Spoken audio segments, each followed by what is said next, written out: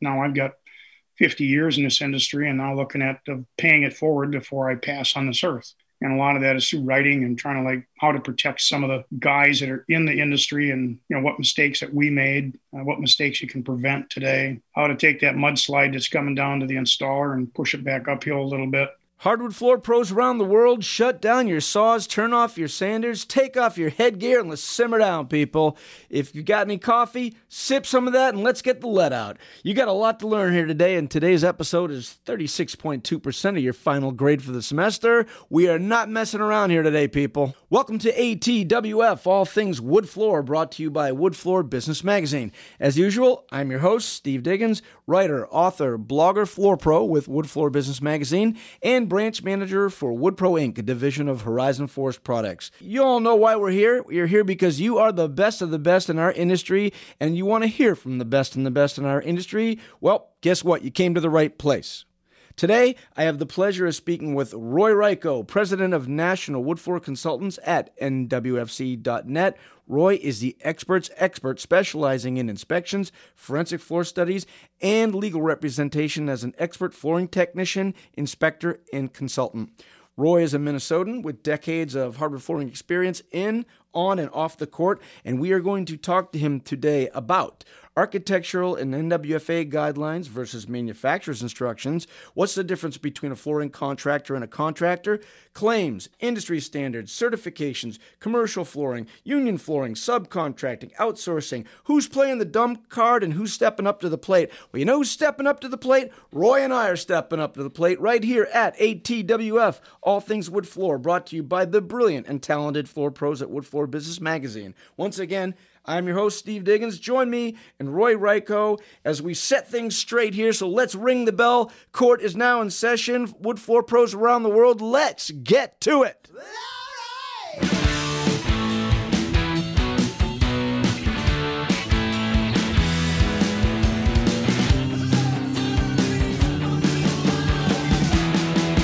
All right, Roy Ryko, welcome to All Things Wood Floor, sponsored by Wood Floor Business Magazine. Great to have you aboard, sir. It's a pleasure to be here. Roy, I went over a bunch of notes and things on your, where you work, et cetera, what you do, and make sure that I get all of this correct. You are the principal consultant for National Wood Flooring Consultants, NWFC.net? Correct. Okay. And I wanted to throw that out there because I've looked at your website. I've used it a bunch of times. If people are looking for heavy-duty technical assistance, you offer more technical assistance than most anybody in the field, even with your lab testing, et cetera. You're out of Northfield, Minnesota, and it looks like about 19, 20 years just in doing that part of the business? Correct. Okay, gotcha. And you are a forensic wood floor expert, which I hope to grow up to be one day. You're an expert witness in legal matters, and you also do a lot of wood flooring inspections. I think you have more certifications than anybody I've ever seen. I travel pretty much the U.S. for inspections. And, that brings up where we were going to go with this. I have a lot of questions and things I wanted to discuss, but when you were talking about being in a lot of places and doing inspections around the country, one of the things I think that we've brought up just between text messages and emails, et cetera, is with COVID and everything, the world's coming a lot closer together. I always just did my work in my area, but I've had the opportunity to be in the Florida market, the Mid-East Coast market, and the Northern New England market, and where you are, and traveling, we started talking a little bit about how there's a different definition of what a contractor and a flooring contractor is in each market. Let's just jump right in there. Where would you start with that conversation? Well, when you start looking back on history of 20 years ago, you had with the phone book advertising in the yellow pages, maybe even a little more than 20 years ago. But it's very focused strictly on flooring contractors. And so if you were looking for doing a floor, that would be the location you do. Today is based on a lot of retailers. We're seeing general contractors having their own carpenters install it. So when we start classifying them as a flooring contractor, the flooring contractors is a specialty in where their company does specialty work. When you start looking at we've got a $750,000 house and the builder wants to put in, a $5 a square foot product, he can hire an installation service, subcontract out. those are not flooring contractors. So the terminology gets kind of tangled up in our industry here in Minnesota. You do see, 85, 90% of the work being done today by retailers and subcontract labor. That's heavy duty compared to where we are, and being here 40 years, it's so heavily contractor driven generationally.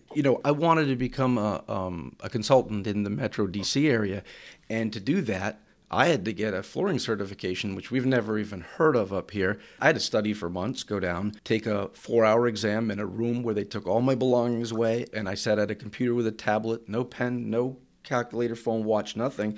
And I had to know carpet, ceramic, stone, tile, hardwood flooring, everything to get a certification, or else the businesses that we work with down there can't operate without a certified flooring contractor. And that's where you're saying that we don't have that here, but down there it's a big deal. Do you see that there are spots in the country that have these certification programs and others that just don't? I mean, aside from the NWFA focused on flooring, do you see that these are certifications that are around the country are different? Oh, much different around the country. You look at, like, for example, some of the claims. I've been in Montana.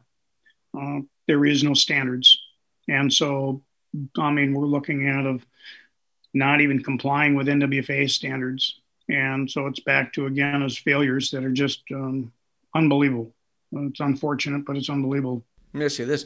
Where do you see people are getting more for their dollar or getting paid more? I know in the Metro DC area, I find there's a certification level. The quality of the work is severely lacking, and people probably pay more for hardwood flooring there than they do anywhere else I've ever seen. Oh, you'd see any major city, Chicago, Minneapolis, New York, you're looking Boston. I mean, all union wages, and doing a lot of the condos. We've seen a lot of the condominiums of just explode in the last 8 years. Minneapolis alone, I mean, it's just every corner you look at, they've been popping up new condominiums. So you're looking at all of that's commercial. And so therefore, it's your commercial. Those are typically as your commercial flooring contractors that are union that will do those projects. But as far as doing just general residential, would be just standard, an installation service and push through a retailer. Yeah, that makes a lot of sense. Now that you mention it, I would get called to go, let's say it's an hour from where I live in New Hampshire to Boston, and on occasion someone would call us in because they knew somebody who knew somebody and say, we really need you to repair something.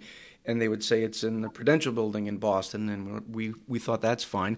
And they say, but don't bring your van, we'll get you a rent-a-van. And I didn't understand that. Well, I'd never heard of flooring unions. I didn't know that they were pretty strong right in the heart of Boston, and us going in and repairing their work was a huge no-no. So we'd walk around the mall, wait till it closed and the food court closed, and they'd slide the door open, and we'd park the van 7 blocks away, and they'd bring our stuff in, and we would work all night.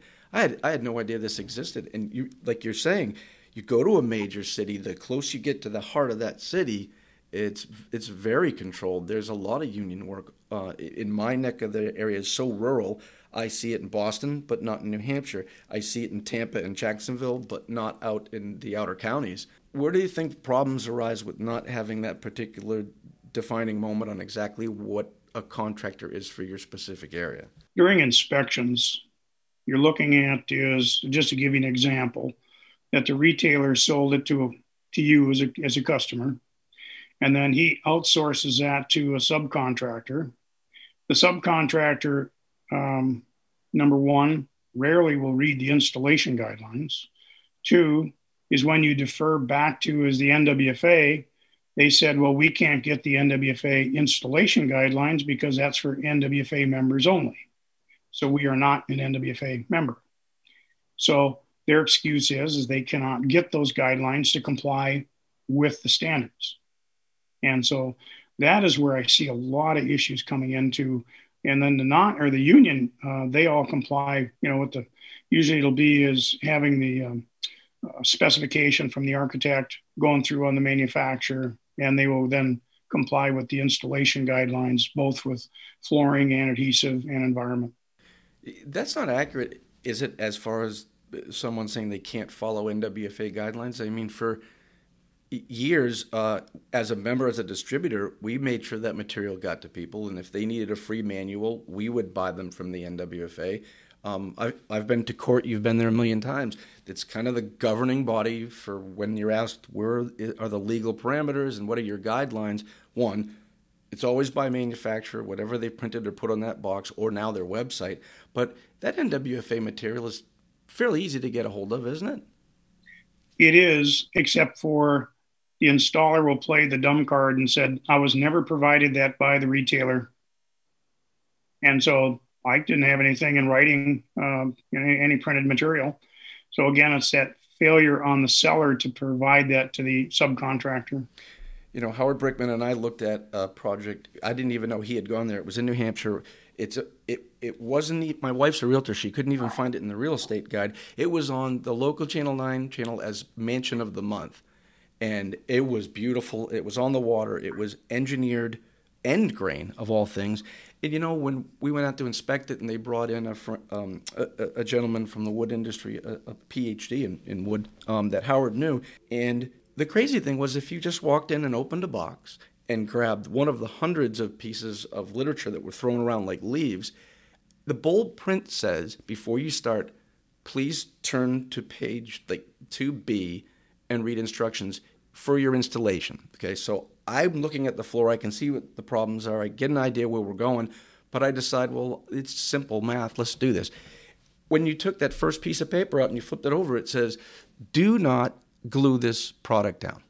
And that's exactly what they did, not only over Gypcrete, and then I called the manufacturer in Germany. You talk about, not really having the ability to jump in and help out. It was never going to happen, but it said very clearly, there are reasons to not glue this product down, and they did it. And what do you think happened? They had every technical nightmare that they should have had for doing this.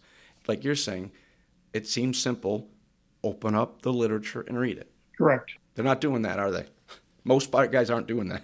And a lot of it today that I was told by other manufacturers and technical directors that, you say it used to be like in every box.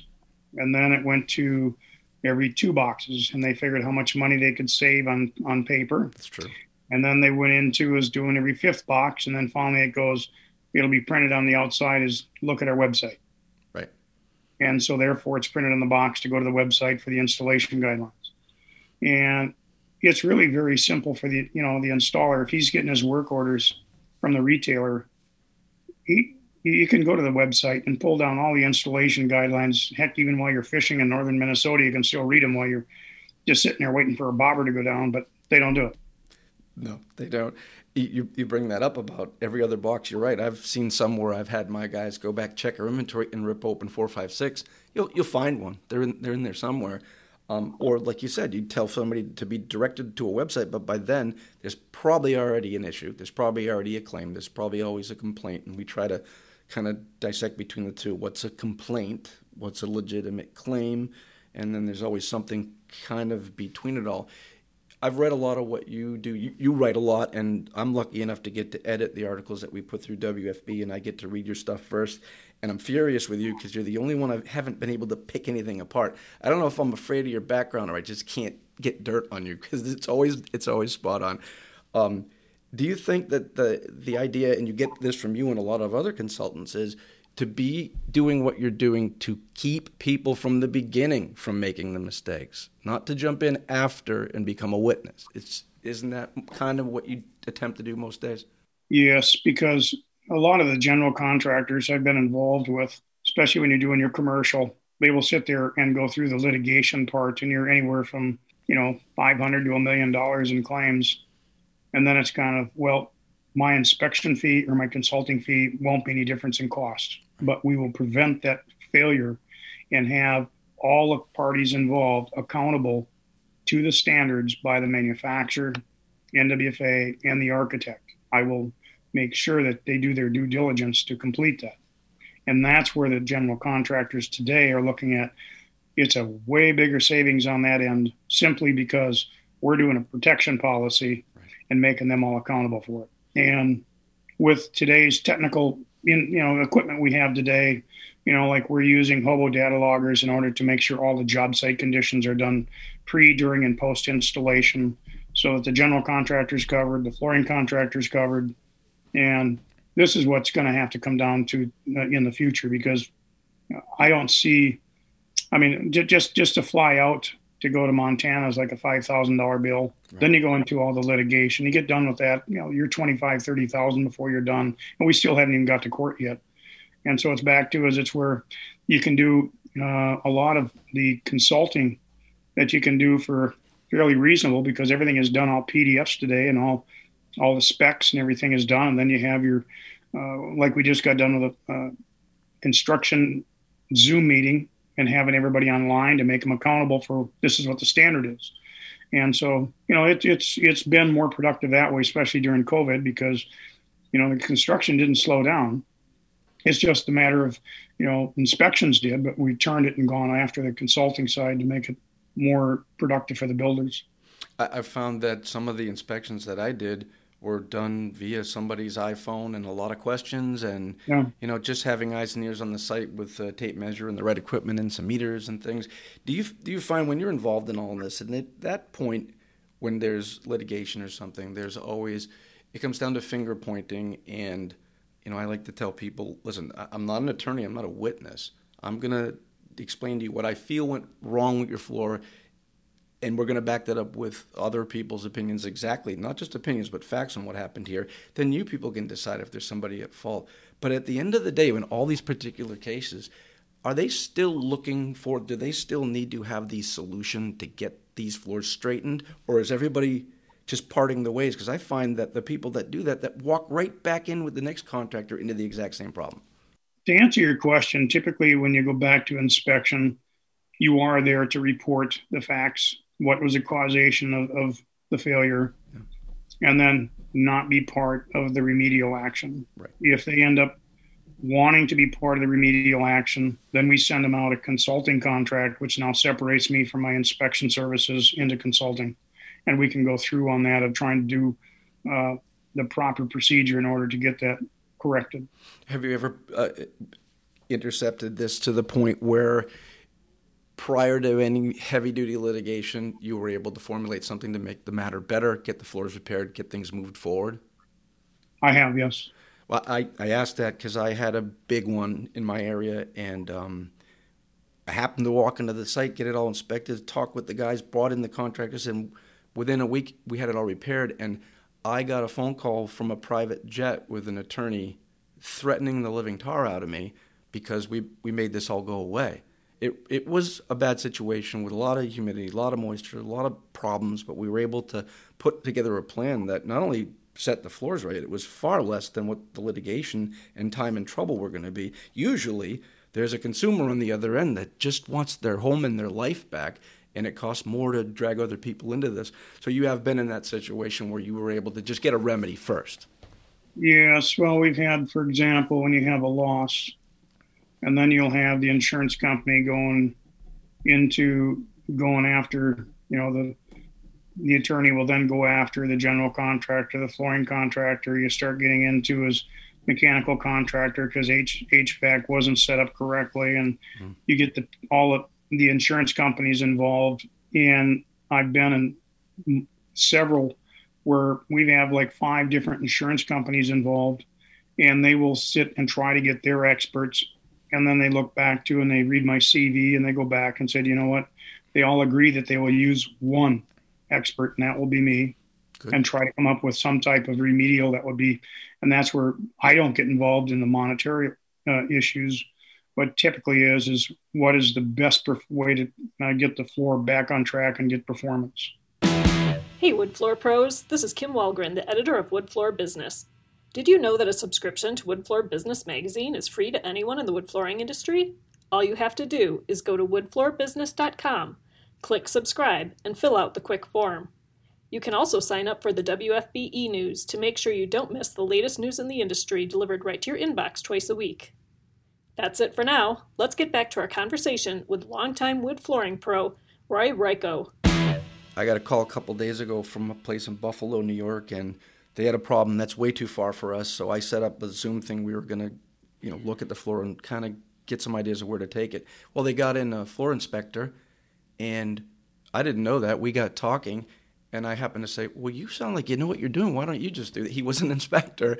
He was brought in later, and they wanted me to come in and rebut something. And I said, listen, this guy's highly qualified. The two people worth their salt that know what they're doing. The floor will always tell the story. Why don't you read his report? I'll just tell you if it sounds reasonable to me. I read everything he came up with. I talked to him before, during, and after. We looked over all the data. Not only did he come up with a solution, they didn't need two of us. This gentleman was point on. He had all the training and all the background in the industry necessary. Same with what you're saying. If you were involved, or like I've had here with Howard Brickman, just I have things to do. Let the expert handle this. You're the person that's going to get in and not only look for a solution, but kind of let people be aware. And you know this. When you go to court, judges don't like to have their time wasted. They'll come in, they'll crack a gavel and say, anybody here wasting my time right now, we're going to take a recess. And when we come back, I know people have legitimate issues to resolve here. But if you're wasting my time, there's going to be a problem. And that's when, the judge will say, I'm looking for two people. Somebody that has a legitimate beef, and then somebody that just wants something for nothing. Do you see a lot of that or either side of that? Yeah, I do. Yeah. It's doesn't matter what part of the country you're in, but that's pretty much the truth. When they say they're in tears and they say, I need a hotel room and my child's college to be paid for, and my cousin is an attorney and he says my mental anguish, and really my job, your job is to let's just figure out what went wrong and not do it again, and let's get you your floors and your life back. Did you try in the beginning to do anything other than flooring? How'd you get in flooring? I tried to be in construction. The first thing I did was a floor and never did anything the rest of my career but hardwood flooring. From that day, had to change my letterhead, my business cards, everything. How did you get into the wood flooring industry? It was my high school wood shop teacher. And what they did is they went through and kind of like he just kind of filtered out the kids that had some kind of gift in woodworking and who would be a hard worker. And I ended up going one summer with him doing hardwood flooring with the employer that did hire me, Art Ludke, and ended up where I enjoyed it. And so I continued after high school. Like I said, once I got into it, I mean, Art, when he did back then, parquets back in the 70s were really popular. And so he duplicated a lot of the old style patterns. We did the Fontainebleaus, the Bordeaux, the Thomas Jeffersons, and we did those for a lot of custom home builders. And then we got into the wide ranch plank flooring that was, that we're seeing today, but we did planks that were solid three quarter that were up to 12 inches wide. It was every job was something different that Art would sell. And so I really enjoyed working with it. My mentor, Jens Wilsliff, was a craftsman that really enjoyed teaching me the tricks of the trade before he decided to retire. I think it's important that a lot of guys, like now I've got 50 years in this industry and now looking at paying it forward before I pass on this earth. And a lot of that is through writing and trying to how to protect some of the guys that are in the industry and, what mistakes that we made, what mistakes you can prevent today, how to take that mudslide that's coming down to the installer and push it back uphill a little bit. And so, I was fortunate enough. And then looking at, in about 2000, I was considering of what am I going to do for retirement? And I thought, well, be inspector. And then it kind of went to NWFA and we went through the inspection program and one thing led to another. The inspections became overwhelming. And then it became where a lot of it outside the state of Minnesota. And then it got into a lot of the litigation. Well, that's the kind of thing that'll keep you busy, that's for sure. And I think if I used to teach a little class in the history of hardwood flooring, and we used to say, should we keep this in the syllabus? And we would say, well, if you look at the cycles in the history of flooring, like right now, we're in like this 15-year cycle. You go from, the stock market crash of the 20s, and somewhere in the 50s, they come up with flame retardant carpet, and then we had a recession, and then we've had wars, and now we've got a pandemic. One of the things that even the NWFA charted far, far back was when we come out of those cycles, construction, like now, booms, pricing booms, and it's Teflon. There's not enough people to go around. That's the problem. Not only is there not enough people, we don't meet the demands of construction until it finally starts to drop again. and you've probably seen this cycle more than once in your career. What's the state of our industry right now in relation to, do we have enough people? Where are we going to get them? And how long is this going to last? That's a loaded question. It is. Because I don't care what trade you're in, if you're mechanical, electrical, flooring, there's not enough people to go around, especially in flooring. I mean, we're seeing, and this is where I get into a lot of the inspections. When you're looking at contracting, 80% of the work is preparation and 20% is installation. Mm-hmm. Well, subcontract installers want everything done, so they just walk in and put the floor down. Yes. And so a lot of the preparation, whether it's floor leveling, moisture testing, whatever it might be. So in order to recruit some of the flooring contractors, you don't have the kids like I was coming out of high school and nurture them going into the trade. Today, it's instant gratification. So they want to have, if I'm not making union wages in less than 6 months, I'm going to find something else, because this job is dirty, dusty, and tough. We kind of recruited after is looking at is trying to find employees was, well, what kids are used to hard work? Right. What kids are used to it? And so we went back to his athletics, football, baseball, basketball, hockey. They're used to being bumped around, bruised, get up the next day and do it all over again. And team skills. And so really, and that's where we found the best source of getting kids, because we could also make them part of the team right away to show where they can move to. And that was some of the better moves that we had, but just trying to hire someone off the street, and they said they had a little woodworking, that didn't work today. And especially after, my wife used to do the interviews, and I would sit there and do a second interview when we had the old Minneapolis phone book. That was about 3 inches thick. I would have the kid, a lot of times the kids would come in and said, yeah, I've been edging floors for over a year. Good. Well, I'm getting your edger position. Hold this book while I drink a Coke. There you go. Well, then within a couple of minutes, the kid's back is shaking. He's shaking, and, you haven't edged nothing. And then you'll find another kid that'll come along and sit there, well, do you mind, Mr. Reichow, if I just kind of move my arms and kind of go along the floor? No, you go right ahead. I knew that kid could edge. Right. So, and that's something that, his body was conditioned for it. And that's when we started thinking, getting into some of the athletic kids, because then that would put them through college. But it also, too, it gave them a trade to fall back on if they couldn't get work. Yeah, you can't just learn to edge. There's a kid that we hired, and he's brilliant. He works for a really good hardwood flooring contracting company. He grew up in the industry, has a college degree, and he worked since he was 12, and it worked perfect for what we needed here in our office, because we need expert people, or people that are willing to learn. And somebody brought in an edger. I rebuilt it, and he picked it up and flipped it on, and I watched him edge, and I didn't want to be a jerk about it, but I said, who taught you to edge? You go left, right, center, left, field. He's coming 2 feet into the floor, 3 feet to the left, back again.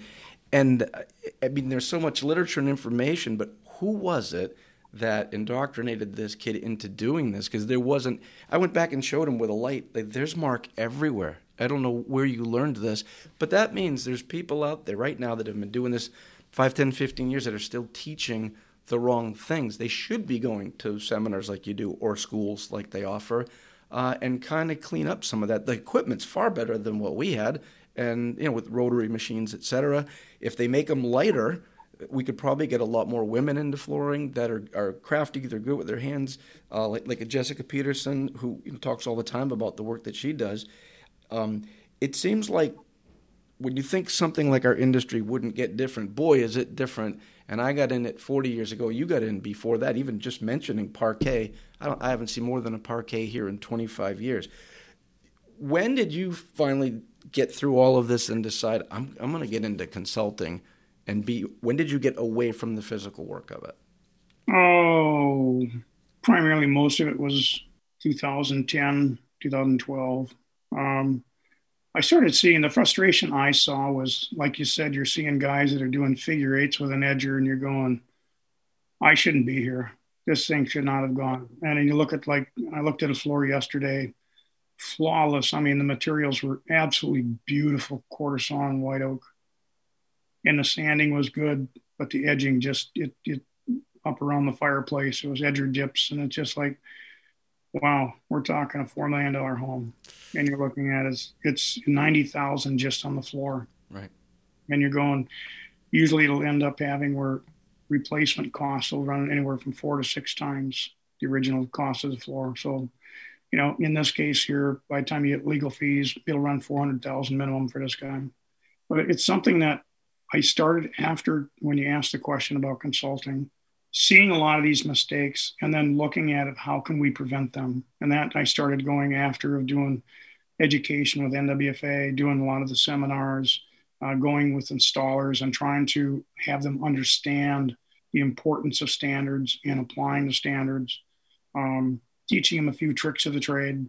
One of the things I used to put in my class, for example, like an inspector, I'm sure you've done it. You'll sit there and you've got reports that you got to write. And, I got to finish up a report, grab my laptop, lay in bed and just kind of like prop myself up, maybe have a glass of wine, smoke a cigarette, to find out that I wake up to the fire department, hauling me out of the bedroom. Oh, no. Of course, then their cigarette burns on the nightstand, cigarette burns on the carpet, and they came to the conclusion that, Roy, you ended up having the fire was caused from you smoking in bed. When the fire marshal did the investigation to find out that, and that's where the forensic comes in, is to be complete in your investigation, that the fire came from the short in the alarm clock next to the ashtray.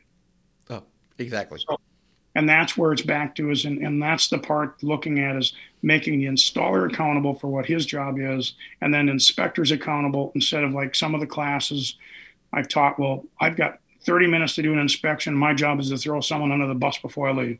Right. And you still have not taken the time to do a thorough investigation on it. And that's where we became more forensic. And most of my inspections, 90% of them are destructive testing. Right. That we get into is taking floors apart to find out exactly what went wrong. You cannot label it. And I gave that in some of the classes that, I've got some skin issues from being young and being out in the sun too much. And then how can I determine that if I don't have a biopsy? Exactly. I have to go to third party testing or another source to find out what is the actual cause. Boy, you nailed that. When people, people will hound you. The second you go to inspect a floor. Somebody taught me once years ago, Ray Smith from Patriot. He was like the international director for Bruce at the time. He just knew everything. He had been working in flooring his whole life. And we had to do a claim in Boston one day. He said, I'm going to go with you, see what we got here. And we walked onto this site, and this man and woman, they owned the home, were there, and there was a gentleman painting the mantle and this and that. And he shook everybody's hand, and he went over to the gentleman painting the mantle. And he said, hi, I'm Ray Smith. And he said, hi, I'm Bob so-and-so. I'm their brother-in-law. And he just stood there, and he said, and their attorney. Yeah. And he said, we're leaving. And they followed us all the way out. He said, we're not inspecting this floor. The lawyers talk to lawyers. And he said to me, if you ever go to an inspection for me alone again, we might have to let you go. That's a no-no. You don't go. There's a lot of things you don't do. You don't go to a house where the kids let you in. You don't go to a house without somebody there to witness everything you're doing, everything you're looking at. There's already contention. There's already issues. People are already upset. They're already throwing lawyers around. You got to be careful with all this. And when you were mentioning, contractors and figure eighting with their edger, et cetera, just avoiding that trouble that you're going to get into, I hope that the contractors realize this isn't a year or two thing. You're going to learn about flooring every day of your life. I started studying this after I got out of it. I learned something every single day. There's either something changing, something new, something I didn't know about, a market that I didn't know about. As an inspector, and we talked about it earlier, you got a different set of gears if you're going down to Tampa or Louisiana as opposed to being in Minnesota or San Francisco or in Arizona. That is a lot. That takes years, doesn't it? You can't just go to a certification program and pick that up. You really need to have some background on you, right? That's correct. I mean, that's one of the inspections I did up in Snowmass, Colorado, that they had another inspector there. And then when I showed up, of course, and they had two attorneys there, the homeowner there. And the first thing I do is when I do my inspection, I want to take and walk every foot of the flooring to see what I'm up against, to take, looking at the worst concerns, the medium concerns, and the shallow concerns. And then the other inspector, he went right after doing, jumped on the floor and started doing his inspection. And in my case, when I got done, I walked 7,000 feet, and I already knew what was wrong with the floor. Basically, just looking at the geographical location, the type of house it was, and then getting into is having the gapping consideration we had, a lot of splitting that was going on within the planks, and I went right after mechanical room. And the attorney right away said, "Well, you're not a mechanical engineer, so you can't get you in there." So I'm just looking. He did not know that I also trained with Aprilaire for dealing with different humidification systems, whole house ventilators, and I've done seminars with Aprilaire on that. So once we got in the mechanical room, the red light was on the humidifier, knowing that the humidifier was turned off. And so then once they opened, in order to open up the cover, it was kind of funny because, well, I don't have a screwdriver. I gave him a dime, said this should work, and so he opened up the cover, and right away I could see that the canister in there was completely filled with deposits. So it's like shut down the humidifier. We had 4 more to look at, and the 3 next were identical. And the last one was up in the attic. And I said, I don't need to see that one because that one's for the areas with carpet. So I wasn't worried about that. But it was just in the long term, it came back to is the general contractor, the architect, and the owner felt it was more important to have the humidification for the areas in carpet to avoid static electricity rather than protecting the wood floor. Yeah, that's ridiculous. And, and this is where you're back to is every floor, and my mentor, Jens Wilson, told me every floor will tell you a story. It's up to you to listen to what that floor is telling you. And that's when I walk a floor and the experience of knowing of what's the causes of these conditions, where to look, not to sit there and be blindsided by what someone else said, And today we get into a lot of the thermostats that will have actually trending. So I will know what the humidity and temperature was inside and outside in 2020. And so it's back to is understanding the systems that you're looking at. And that way you can validate where the floor failed. You're 100% right. When I'll go to look at a floor, and I'll get an idea talking with somebody where we're heading here. Like 98% sure I know what this is. And then I'll say to them, well, I'm 98% sure I know what this is. And they say, well, what are you looking for? I go, I'm going to go look for the 2% because that's where I'm going to be wrong. If it's something... And my thing is flooring mysteries. So when there's a little something odd, something's not quite right, and there's something blatantly wrong here, I will focus on the fact that it's too easy to assume that 98% factor, it's moisture in the basement. It's just that the other thing. And you're talking about Aprilaire system. I've got a blog coming up on a mystery up in New York that you and I are going to talk about, because not only did they have an incredible Aprilaire system that would have saved this whole situation, it literally had a meter in the basement that was telling them, our system isn't big enough for what's going on here. You need a bigger system. And we were able to correct a lot of that. But boy, there's a meter in their home telling them there is a problem and it's going to affect your flooring. And that now that we have controls like that, I've been to homes where they have a humidification system, and I'll say, this isn't operational. And somebody cut the water supply off of it and cut the thermostat controls. But they're telling their expert, well, we have controls. No, you don't. That's why, and you walk into a home, especially here in New England, I went into a home and there's a woman and she's got a tissue and her lips are bleeding. And we were almost sick when we walked in. It was like walking into an oven. The floors were gapped to beat the band. And I said, look at your beautiful cherry cabinets. They're splitting and your drywall is splitting. And we went in the basement, and I said, now you have humidification, but it's all been disconnected. And she said, well, what does that have to do with anything? Well, now they're just turning a blind eye to what we talked about, that the floor always tells the story. So why can't we just stick with what the floor is telling us and let's correct that? You have to run into that constantly. I do.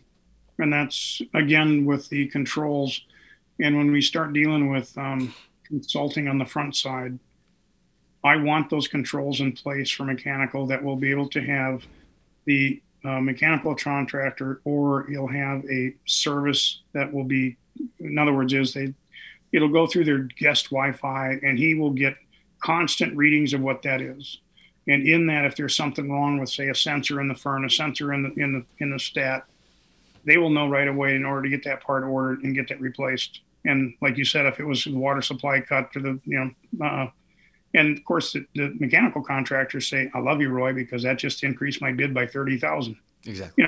When you're dealing with an 8,000 square foot house or more, so it's like, some of the in-floor heat control panels are another one.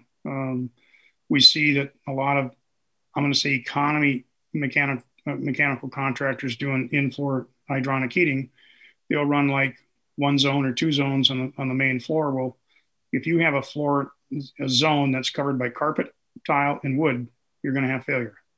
If you have tile, you got to have a zone, carpet a zone, and wood a zone. You have to separate them. And that's where, when you go downstairs and look at the controls, I've seen 25 thermostats in the mechanical room, all for the different zones. And the owner will have a secondary heat for a forced air system upstairs in the living room or wherever. And when they say, "Oh, it's cold in here," they'll turn that up, but they'll never get the temperature up on the in-floor heat. And that's where, like you said, you're looking at is the floor gapped? Or are we looking at gapped panels, crown molding? We're looking at, as far as shrinkage in drywall corners. So this is where you start trying to identify where the issues are. And that's where I started a lot of my consulting, was trying to separate these issues and how we can prevent them from occurring. And the most important zone?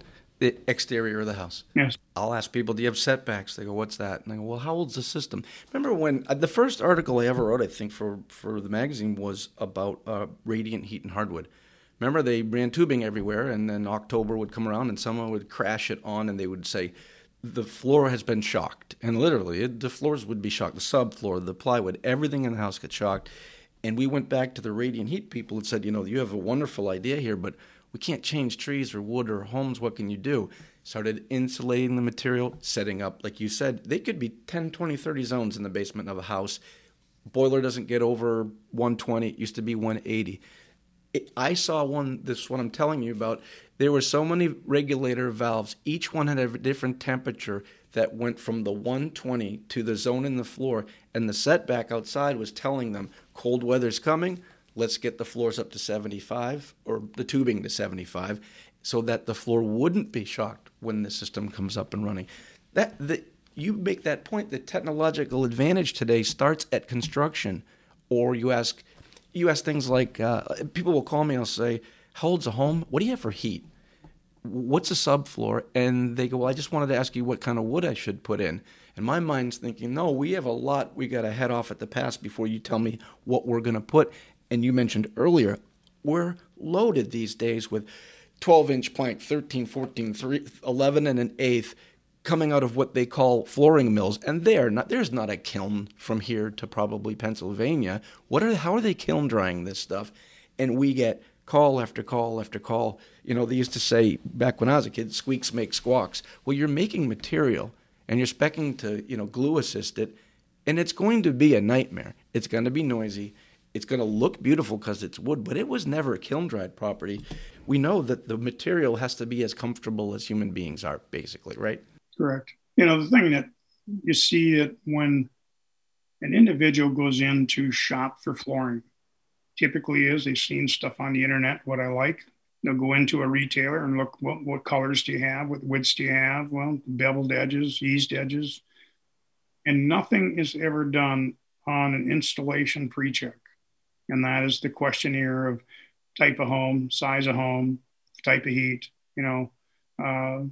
and type of subfloor, because I'm going to lose the sale if you ask me too many of these questions. So I've worked with sales teams and they said, "You're asking all the wrong questions. I got to have within 6 to 8 minutes this person in my pocket, or I'm going to lose the sale." And if you're going through with all these technical questions before you start, they're going to walk off into another retailer store and they'll sell them according to color, width, thickness, whatever it might be. And that's where we're seeing a lot of issues today. And it's just like the pre-check is something that's so important. It's not pushed upon on the education of the retailers or the sales staff. And, it's like, no, I want to push a wide plank floor. Do you have in-floor heat? Yes, I do. Well, how old's the system? Well, 15 years old. We know it's not a modern technology. You know, it's not going to be 120 degrees. It's going to be somewhere in that 150 to 180 range. And so we know that, you know what, we're going to have to change the floor.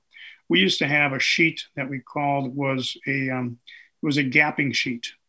And so what we had was, you know, like a 30 seconds of an inch. Then we went to a thickness of a dime, penny, quarter, nickel, silver, dollar. And so when they would say, I want to have a 8-inch wide solid white oak plank, and I have no humidification, we have hot water baseboard heat, and you'd show them the gap chart and said, can you accept this gap the size of a silver dollar? No. Well, then we got to change it down to a smaller narrower width, or move you into a quarter sawn floor or something else. And you're back to is, well, I don't want a floor that narrow.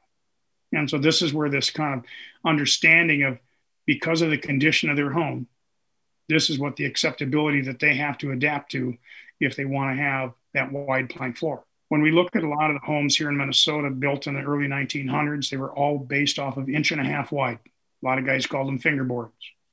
You had choices: oak, maple, birch. That's it. But in that, when they designed these, that when you looked at a solid floor in 1.5 inch wide with zero, they had stand-up radiators, no humidification, newspaper for insulation, single pane glass, and they cranked the temperatures in those boilers so grandma was happy at 72, 74 degrees. But the gapping between the planks were minimal because they were narrow width material, and typically most of it was quarter sawn. So you look at far as expectations, and that's what we tried focusing on, is trying to get your sales on expectations, not just in color, but in the performance. And that's where then they started seeing a little more on production of the sales, because most people, like I said, they walk in, this is the color I want, this is the width I want. I, don't want a beveled edge, or I want an eased edge. Never once talked about the performance of their house. Right. It's an aesthetic thing. Yes. And then when you're back to it, it's when the failure occurs 6 months later. Well, why wasn't this discussed? And then when it gets to litigation, it'll go, I was never told that. And so it's back to, is the homeowner will play that trump card, as I was never told that. You're right. And the other is we see where, like you mentioned earlier about flooring contractors will typically have their own, or they'll have and pass out the maintenance and warranty guidelines for the manufacturer, or their own sanded and finished product. For retailers, they're going, I sell over 60 products. How the hell do I know what am I going to give them at the end? So they give them a generic one for the builders, and they'll say, wash the floor with water and vinegar. And it's going, well, right. You got an oil finished floor. You can't wash that, So it's back to is giving the proper documentation when they're done. And that's what's happening with where I see retailers is such an issue on that. I think that's, people listening to the podcast should understand, there are people that do flooring inspections of all degrees, and sometimes they're running their flooring company, and that's a side thing. What's really rare and different about what you do is, as a firm, as a representative firm, you're given the opportunity to take all your experience and the industry experience and be able to kind of extrapolate and transfer that information to a contractor for a number of reasons. One, get the job done right so that these things don't happen. Second of all, it kind of shoots you in the foot. This is a good way to avoid needing an inspector and to avoid being into a claim, because when it comes time to need an inspector, they're pretty important to have. I know when I was interviewing Howard Brickman, he said, engineered flooring right now is being so abused, it's probably going to keep him busy right through all of his retirement. Yes.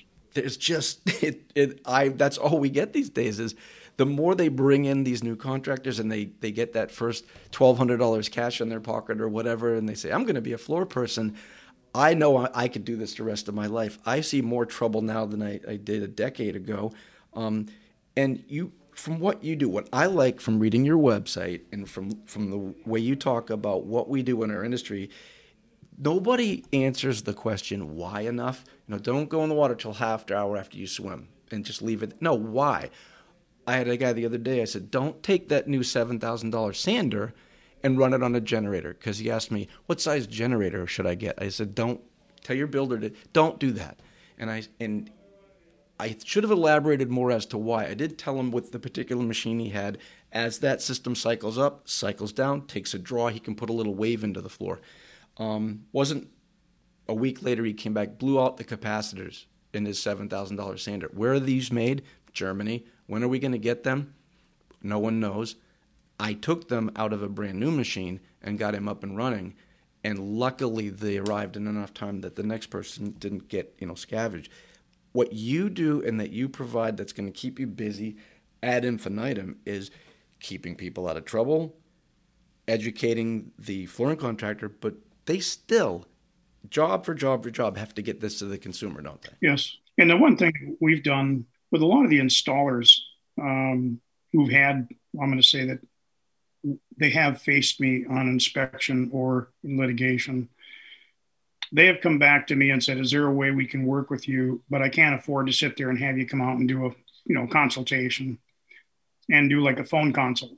And so we do a lot of times we're on a 15-minute billing increment. So if you call me up and we go through a job situation, and then at that point, we'll sit there and bill them on that 15 minutes. But what they do a lot of times is they're trying to get confirmation that the general contractor wants to push them forward.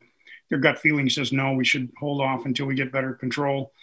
And then they will say, and then I will usually tell them to follow up with an email to the general contractor that they've contacted me as a consultant on the project, and this is where it should follow. And so if they violate that and said still perform and go forward, at least they have some information showing that, hey, it was your call to push this job through and your responsibility. And so a lot of flooring contractors have gone that route simply because it's not only just economic, but it's like on the fly, as no one, and their gut feeling is typically 100% spot on that we don't have proper moisture conditions, we don't have proper environment. And so it's like, what's going to happen if I push forward? You will be liable.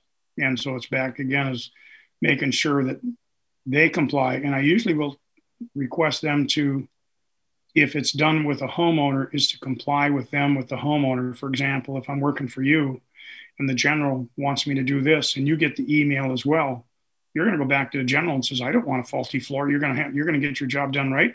And so it's pushing the general into that position to delay that installation until we get proper conditions. And that's been pretty productive there. I mean, it's been rewarding for me as, that the installers are trying to step forward and their gut feeling is, the gut feeling that we had when we were contracting. So it's, I don't have any issues with that. I like to move forward in the right direction. Find a lot of flooring contractors, and some of them rightly so, won't go anywhere near a builder because of deadlines and closings. My wife's in real estate, and she'll be held up by some form of flooring in one way or the other. And typically I'll say, well, it's the right thing. And she'll say, well, we have a closing and the builder wants to. Well, does the builder want a $7,000 disaster that's going to last forever with the bad taste in their mouth from this? This is what pushed our industry decades ago towards pre-finished. Even when it first was made with waxes and big, huge bevels, builders didn't care because they wanted to remove the hardwood flooring contractor because they made their lives miserable. Slow dry times, too busy to get to closings, to get the house to market, and they couldn't wait to jump on nailing down anything they could to close out, and it was cheaper and it eliminated the flooring person. But over the last several decades, not only did pre-finished products get better, how much trouble has that caused to the refinishing market? People come in here and say, I just spent $1,000 in paper and I'm doing a dining room, and they're just buying, regular silicone carbide or paper, etc., and they don't even know that the ceramic paper they've been using to sand pine was made for pre-finished flooring. Technologically, there's still a lot going on that's changed. It's better, but has anybody adapted to it? We still have flooring contractors in our area that if you don't use an oil modified poly with red oak, then you're not getting the right floor and you don't have the right floor guy. But then, as you know, there are flooring pros that open their resume up to people. I always started with aesthetics. What do you want to see? And stop right there. That gives me a direction. It's going to help me eliminate 200 choices. Let's go straight to the technical part. What's the subfloor? What's the age of the house? People get flabbergasted when you ask them the age of a house. If you're in a certain area, sometimes I can tell you what the wood is before I go there. A certain side of town only had one lumberyard for 100 years. you can see a lot of this, like you and I talked about. The floor tells the story. Historically, I was mentioning the history of flooring. What was it pre-54? You couldn't get an FHA loan unless the material was fire retardant, which would be hardwood flooring. Dalton, Georgia, which seems to be the place that messes up us every time, from developing a flame retardant carpet to the development of some of the newer products in laminates. There's this technological curve that always seems to knock us down a peg, but we come back. Right now, you can see it, right? These guys are busy to beat the band. They are. And, you're correct when you said the pre-finished market, it captured a lot of it simply was convenience. Yeah. The thing that I like when you look at flooring performance, for example, and you're looking at the difference between, I'm going to say, New Orleans and Phoenix, two totally different markets, or Phoenix and Miami. What we're doing today is we're looking at having products made as a general concept of having, okay, it's 7.5% moisture content, whatever. When I look back in the history of flooring, and I believe it was in Versailles Palace in France, where they had a parquet in there, and that was done in 1678, I think. There's no mechanical. It's a stone building. It's damp, it's cool, and yet those floors perform perfectly. And why was that? Because the floors were designed for that environment. And also when they did a pattern floor, they also did a picture frame around it. The reason for that was the expansion and contraction would occur within the picture frame, so they could lay hundreds of feet without any type of expansion space. So it was engineered and designed for that product and that in that time. Today, you're looking at, we're taking some of this French oak and you're bringing it from, their guidelines are 40 to 60% relative humidity for maintenance. And we're throwing it in Bozeman, Montana, where they can't see over 20% relative humidity. So it's back again as they didn't do the checklist on the product that they're selecting. And this is where failures, can we get that product to work? Yes, we can. If we ended up having that product that was designed and built and dried to that condition. I wrote one that I had when I was on vacation in Mexico, and they had, it looked like about 3-inch flooring, tongue and groove, stored underneath lean-to, ready for shipment. And you're going, what? That? Of course, my wife, she's sitting there saying, you're on vacation. Don't quit looking at flooring. Right. And so, but I couldn't help it. So I went over and shot some pictures. And the thing is their humidifiers are coolers. They don't take humidity out of the air. And so everything is still damp. And so you're still looking at that. I'm looking, you know what? They're acclimating that material for their environment, and they will not have any failure issues because of it. If that material was shipped to the U.S. and put into Phoenix, it's going to have some major gapping. So it's back to, we have not, as an industry or the retailers, have focused so hard on color, size, width, but they haven't figured of what the geographic location and requirements. You've gone through it already in the podcast, but it's really important to know that in your area, someone always told me is buy your material from your local source, or your local, where the materials are made for. I'm in Minnesota, so we buy from Wisconsin. Pretty much the Midwest, all their materials are shipped out at 7.5%. Acclimation is minimal to none. But if I brought in something from French oak from Europe, I'm going to have to acclimate that for maybe a month. And so a lot of times you'll have less problems if you buy local from a local manufacturer or a local mill, because they're producing it for their geographical location. When I was in Jacksonville and Orlando, after the first week, I don't think we even talked about acclimation ever again. My warehouse was bigger than anyone I've ever had, and the wood was coming from Georgia to us, like a one-day trip. And I'll tell you, everything clocked in day after day at 13%. Went in 13, was in my warehouse at 13, was in people's houses at 13. It wasn't like air conditioning was going to change a lot of what the environment of the floor was, and people leave for most of the day. And it could be 20% higher in that home, hotter, higher, heavier, unless they controlled everything. And you're right. We had a floor in Scottsdale, Arizona, and it won all these major awards. It was a failure in Boston. It was a 98% failure. It was solid 3/8 pre-finished, won every major award that was, and we spent 2 years of our salespeople doing nothing but writing up claims, replacing floors. And I've been to parties where I saw probably part of the 2% that no one even knew they already had a problem. And I would look at that floor and go, is that this floor? And they'd say, yes, is that wrong? What's happening? And I'd say, yeah, you should have called somebody because they've been writing checks on that floor. That's rare because, like you said, if you go back to like the breakers in Rhode Island, you said the Palace at Versailles, the Sawyers knew what they were doing. They knew their wood technology. They knew how to quarter. Imagine the first guy that bought a forest full of cheap red oak trees and said, I'm going to make me some wine barrels. This is going to be fantastic. Can't make a wine barrel out of red oak. Or I look today, they have the commercials where the rum and the whiskey makers talk about their fine golden blend. Well, you got a white oak barrel full of tannic acid and you burnt it with a torch. What color do you think it's going to be? It's going to be golden brown. Roy, I was really excited when the magazine said that I'd get a chance to talk with you because, like I said, I have to blow through a lot of stuff when we're doing the editing, and there's a lot of really good people that do the technical work going over the magazine, looking at the articles, and I always make sure I go through yours first, and then I go to the other longer ones. You're always right to the point.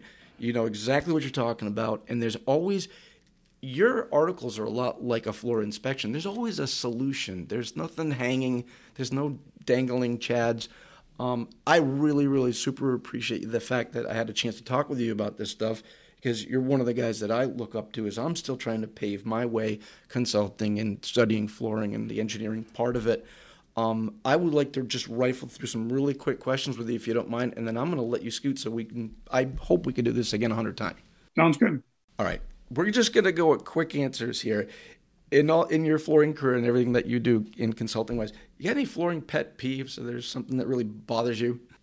Just the lack of education.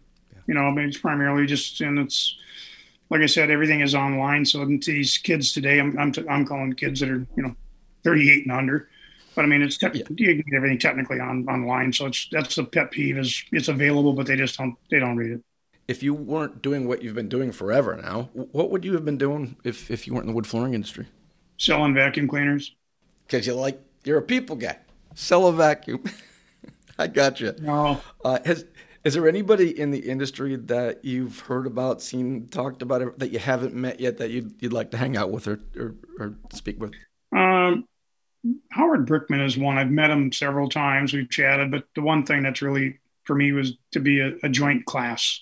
I mean, you look at some of the things that being able to do a joint class with some of your peers. And so it's something to me would be very rewarding to do that. So my last question for you, this is putting you on the hot seat.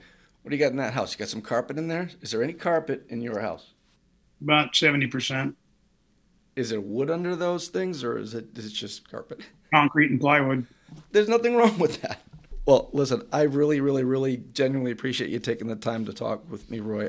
I think, we could do this forever, and I really appreciate everything that you do in this industry, and it's just really an honor for me to hang out with you for a little bit. So thank you again. Thank you. I appreciate doing it.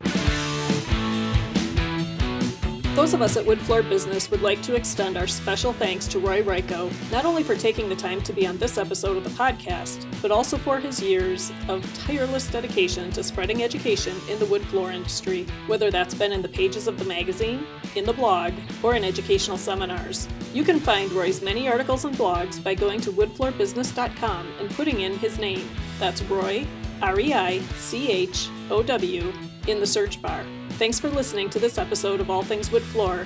And if you liked this podcast, be sure to subscribe so you don't miss a single episode.